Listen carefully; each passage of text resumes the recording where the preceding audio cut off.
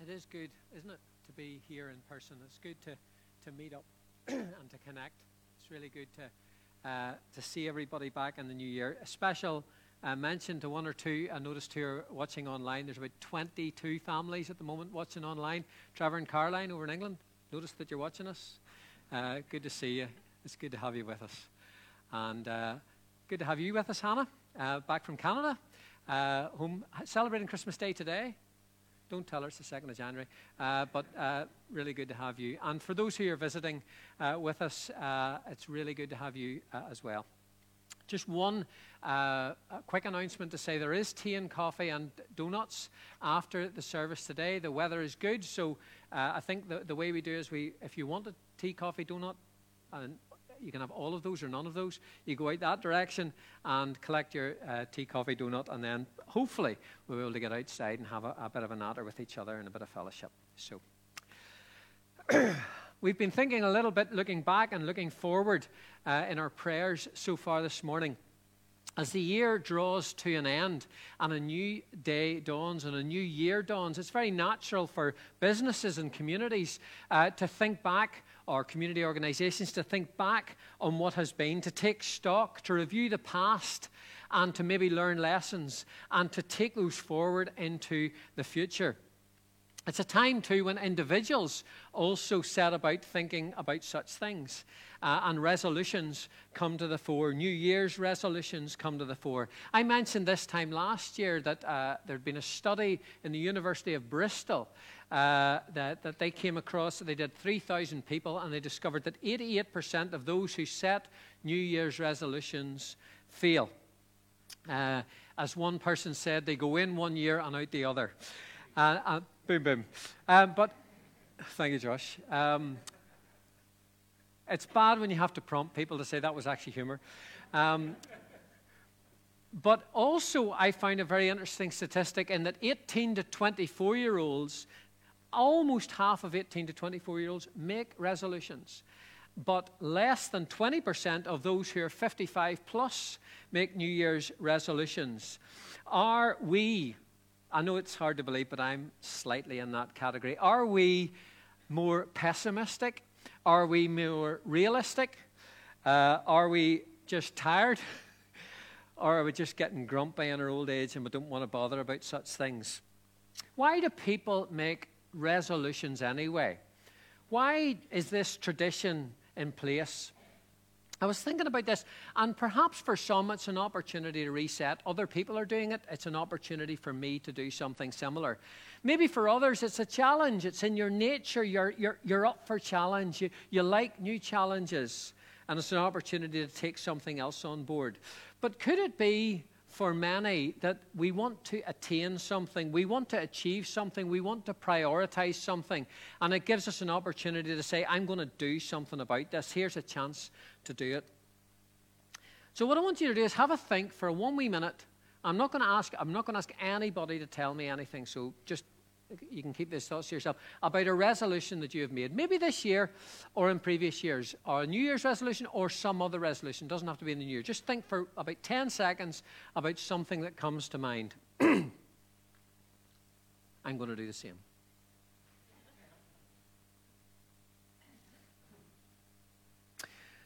I would suggest that the resolutions we make sometimes reflect what we value. It reflects what we prioritize. Do you know the 3 most popular resolutions in this part of the world are getting fit, losing weight, and eating more healthily? I'm not sure if one of those were your 3, one of those 3 were yours. But it would appear that people in this part of the world will value living longer and maybe looking better. Today we're going to explore a passage, however, where Paul declared a single priority. And all of his resolutions were wrapped around that single priority. It's something he valued above everything else. And apologies to you on this side of the room, this projector isn't working, so you'll just have to refer to this one. Let me just refer you to Philippians chapter 3, verses 10 and 11. And this is what he says. I want to know Christ, to know the power of his resurrection and participation in his suffering, becoming like him in his death, and so somehow attaining to the resurrection from the dead. You see, Paul's declared priority was to know Christ. Paul had come to a place where he had died to his own ambitions and his own agenda, and then that same power that raised Christ from the dead was becoming real to him. And Paul declared his priority as being to know Christ. And he wrote this letter when he was in prison. We actually studied it some time ago in our church, and you might remember this. So he had time in his hands, and he goes on, therefore, in the next 3 verses to reflect on this priority of knowing Christ, to consider how he's doing against this priority of knowing Jesus. You know, it is important sometimes to take some time out and think about how we're doing against what we value. This is a really poor example, but I was just thinking the other day, I've been talking to a few people about this. Do you see these beams? These beams here? It struck me that when I was in primary school a few years ago, we had those beams. 2 beams hanging from the roof. And I've been in many assembly halls where these beams exist. I'm sure you're the same. And it struck me, I've never used those beams. And if I did use those beams, what would I use them for? Do you jump over one and duck down the other? What do you do? I was speaking to Ian, he was sharing to me, maybe, I'll say nothing, but maybe PE on a certain day was different. Because he remembers what they're for. But here's the point. If I was sorry, Ian, you don't look at all. Thank you. Digging deep here. But here's the thing. If I was a school PE head and I was putting these things in, would I go, oh, well, the other schools are doing it, so I'm just doing it, without actually thinking about what on earth are these things for? If you know what they're for, please let me know. But it strikes me, I see lots of schools with these 2 beams. I don't know why 2 beams. I don't even know why 1 beam. But do you just go on and just buy the beams because that's what other schools do? Or do you say, what are we meant to be doing in PE anyway? Let's get rid of the beams. That's not the preach this morning, by the way. Get rid of the beams. But Paul took time. He had a value set, and he took time to chew over and think, am I just going to keep on doing what I'm doing, or am I going to do something about it? I'm going to change. And so he reflects on this value. So we'll pick up the next 3 verses if you move on to the next slide. And this is what he said, not that I've already obtained this, as in knowing Christ, or have already arrived at my goal, but I press on to take hold for that which Christ took hold of me. Brothers and sisters, I do not consider myself yet to have taken hold of it, but one thing I do, forgetting what is behind and straining towards what is ahead, I press on towards the goal to win the prize for which God has called me heavenward in Christ Jesus.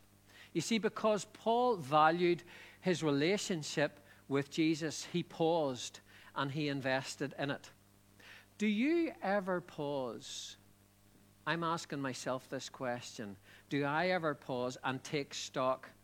Review where I am in my walk with Jesus. And sometimes this can be a painful thing to do. I would like to offer us all the opportunity to do that thing this morning, albeit briefly, to follow Paul's example. And you're going to see what I mean in a moment or two. And don't worry, nobody's going to be asked to say anything, so just relax. But in this passage, you see, Paul looked back first of all. Well, I say first of all, I'm not necessarily in that particular chronological order, but Paul certainly took time out to reflect and look on what had already gone. He didn't allow, this is the important thing, he didn't allow his failures to hold him back. Reflection was about restoration with God, about renewal. And he says in verse 13, he was forgetting what is behind. That dimension of his past that weighed him down, perhaps. That thing, that failure, that sense of distance between him and God, of past sin. And if you think for a minute about Paul's history, how he must have thought of that at times, or been tempted to think about that at times, of persecuting the people that he now was a brother of, and he had enjoyed family relationships with. Imagine how he must have thought of the picture of Stephen being stoned and Paul approving that, how that could have had the danger of weighing him down. And he reflects on this at times, and in the church, in the letter to Corinthians, 1 Corinthians, he says, I do not even deserve to be called an apostle. I persecuted the church of God, but by the grace of God, I am what I am, and his grace to me was not without effect. You see, Paul had come to understand that if God promised him forgiveness, why should he refuse it? And so rob himself of the freedom that God was offering him. So he took action, as can we, to actively let go of what is behind. That skeleton in the closet, that grudge that we hold, or even that past victory that we live off and continue to live off. Paul was saying, I'm forgetting what is behind. I'm not going to let that dictate, that negative thing or that false positive thing dictate about what's going forward. But also it was about thankfulness as he reflected. This noticing about how God, as we were doing this morning, how God has been working in him, has been working through him. This whole letter was full of joy. I thank God every time I remember you, he said. And he taught us to rejoice in the Lord always, as he reflected on what God had already done. So in this letter, Paul is in reflective mode, reviewing what has been, letting go of the past, and noticing God at work. Do you ever do that? Do you ever pause to notice where God has been this year and to thank him? Ignatius of Loyola, at the turn of the 16th century, developed a daily practice of looking back at the past day in the presence of the Holy Spirit. The purpose was to pause, to notice God at work, and to repent of any shortcomings, to keep a short account, if you like, with God. He wanted intimacy with his Heavenly Father, you see. And he came up with a daily spiritual practice which has become popular in recent years, even in the Reformed tradition, in a practice called the Examen. And we sometimes practice it in Soul Survivors, and it's a daily exercise. But I'm going to suggest that we do something similar to that today in our service, to recall, with God's help, some of the ways in which God has been at work in our lives this last year in quiet. So I'm going to create some space right now, and we're going to play some music to help us not be distracted as we consider two steps. The first step is about acknowledging where life has been tough, because it has for many. It has probably at times for all of us. Acknowledge times when it's been difficult or when we've fallen short, so that we can draw close to God and identify what's been burdening and let it go. But then we're going to take time also to notice where we've experienced joy and wonder. And we're going to notice and give thanks. So I'm going to ask Stephen if you put up the first slide. And in the next slide is going to come in a couple of minutes. But in the first one, don't let these points to be the only things you think about. But this is about taking time to talk to God, to lament, and also then subsequently to rejoice in the presence of his Holy Spirit. So let's just take some time now with God personally. And there's going to be some music playing as this slide comes, and then in a couple of minutes later there'll be another slide as well to help us in our deliberations.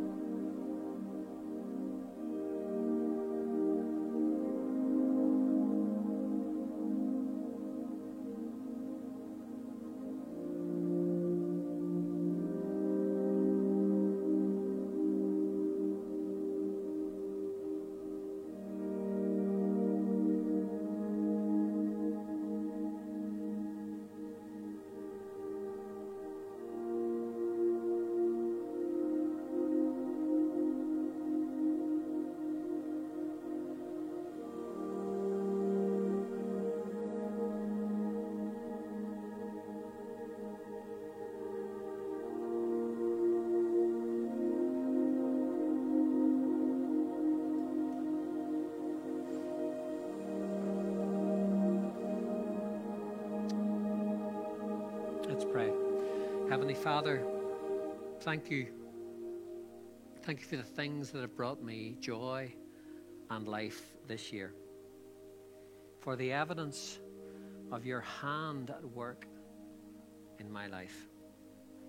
For the people you have allowed me to journey with. For the church family that surrounds me. And for the challenging circumstances where you have been with me, even if I didn't notice. I ask you to help me throw off the things that hinder and throw me back. The way I compare myself with others. My reluctance to ask for help when I need it. The hurt that I'm holding inside.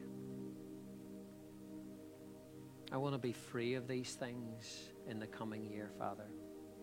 And I ask for forgiveness as I consciously turn away from everything, every sin that so easily entangles. Help me fix my eyes firmly on Jesus. And help me run the race marked out for me. Amen. That practice is something that some people practice every day. And if you want to know more about that, let me know and I'll send you some information on it. It's actually quite interesting. I decided to do this, and then some of us use the 24/7 prayer app. And this week, actually, they started to do this towards the end of the week as well.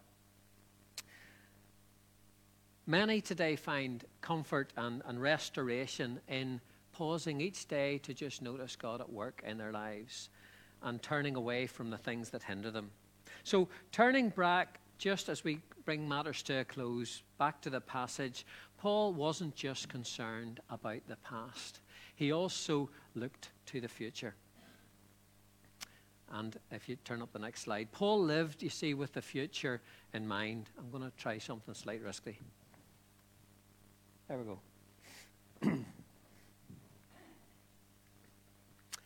His stated purpose was to know Christ. And so the goal he had was to win the prize for which God had called him heavenward in Christ Jesus. For Paul, this was his single priority, Jesus.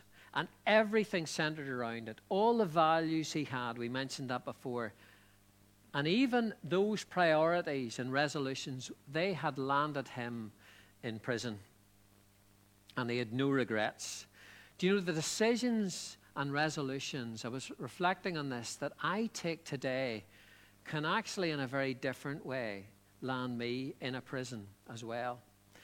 They can massively affect my future and constrain my future. And so it's really important that I take time to think about the decisions that I make today. I remember a number of years ago when I was a lot younger, I was on a ski holiday, and it was my second ski holiday. And for those of you who know anything about skiing, and I don't know much, there are these kind of four gradients. There's the green, which is kind of the nursery slopes, the easy stuff. And then there's the blue, which gives you a wee bit more action. And then it moves up to red, where there's a wee bit more of adrenaline flowing.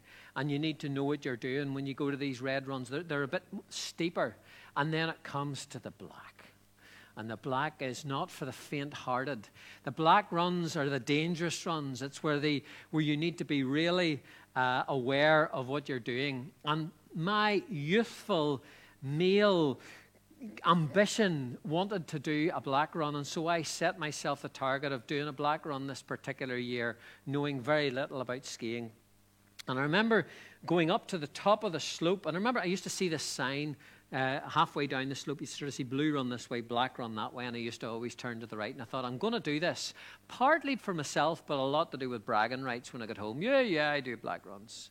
And so I set off this particular day towards the end of the holiday, and I was heading down, and I came to the decision point, and I decided to go left to the black run. I'd had 5 days of snow ski experience by this stage, so of course I was able for it, or so I thought. And the first 10 minutes of that run were glorious. I remember thinking, I don't even notice that this is black. I must be so much further advanced in my 5 days that this has just come as easy to me. And then, as I noticed, the path narrowed more and more. There was a kind of slope this way, and the path that I was due to go was that way, and it narrowed more and more.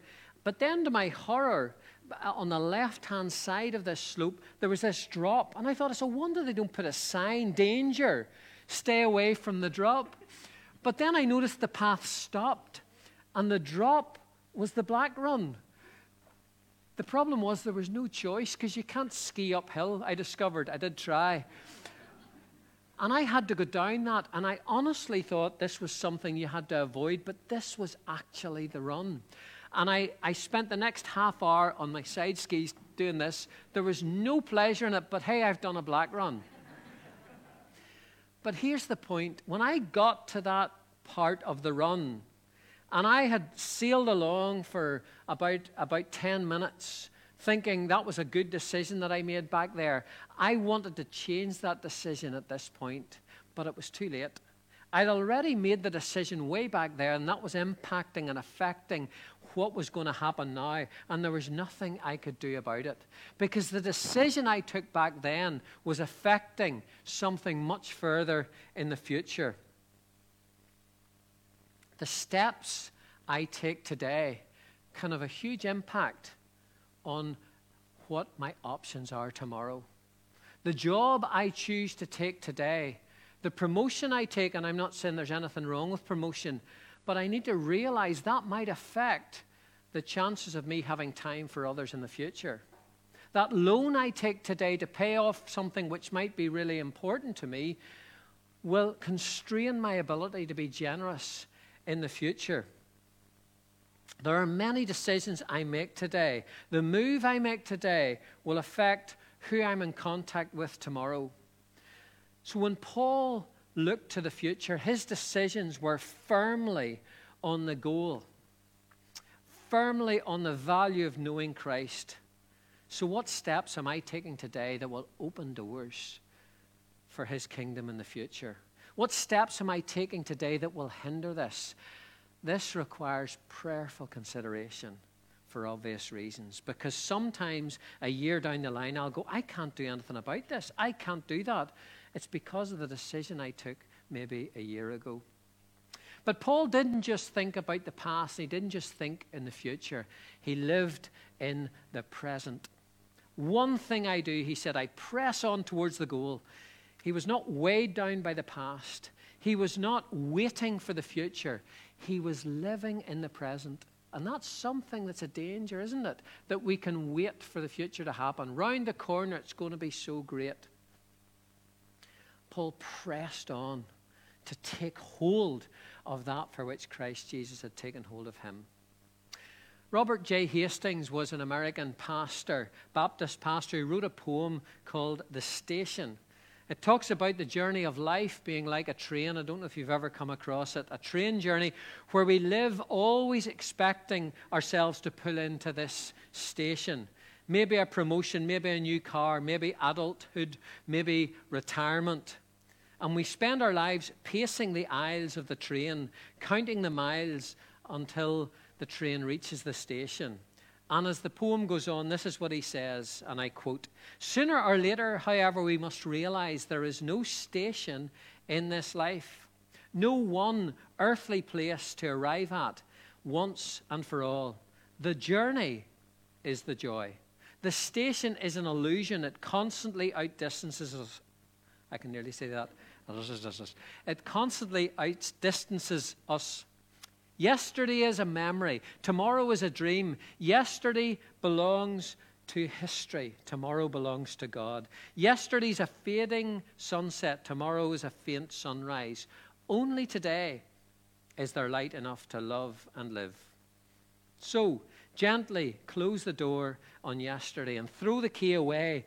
It's the burdens of today that drive men mad. Sorry, it's not the burdens of today that drive men mad. Rather, it's regret over yesterday and fear over tomorrow.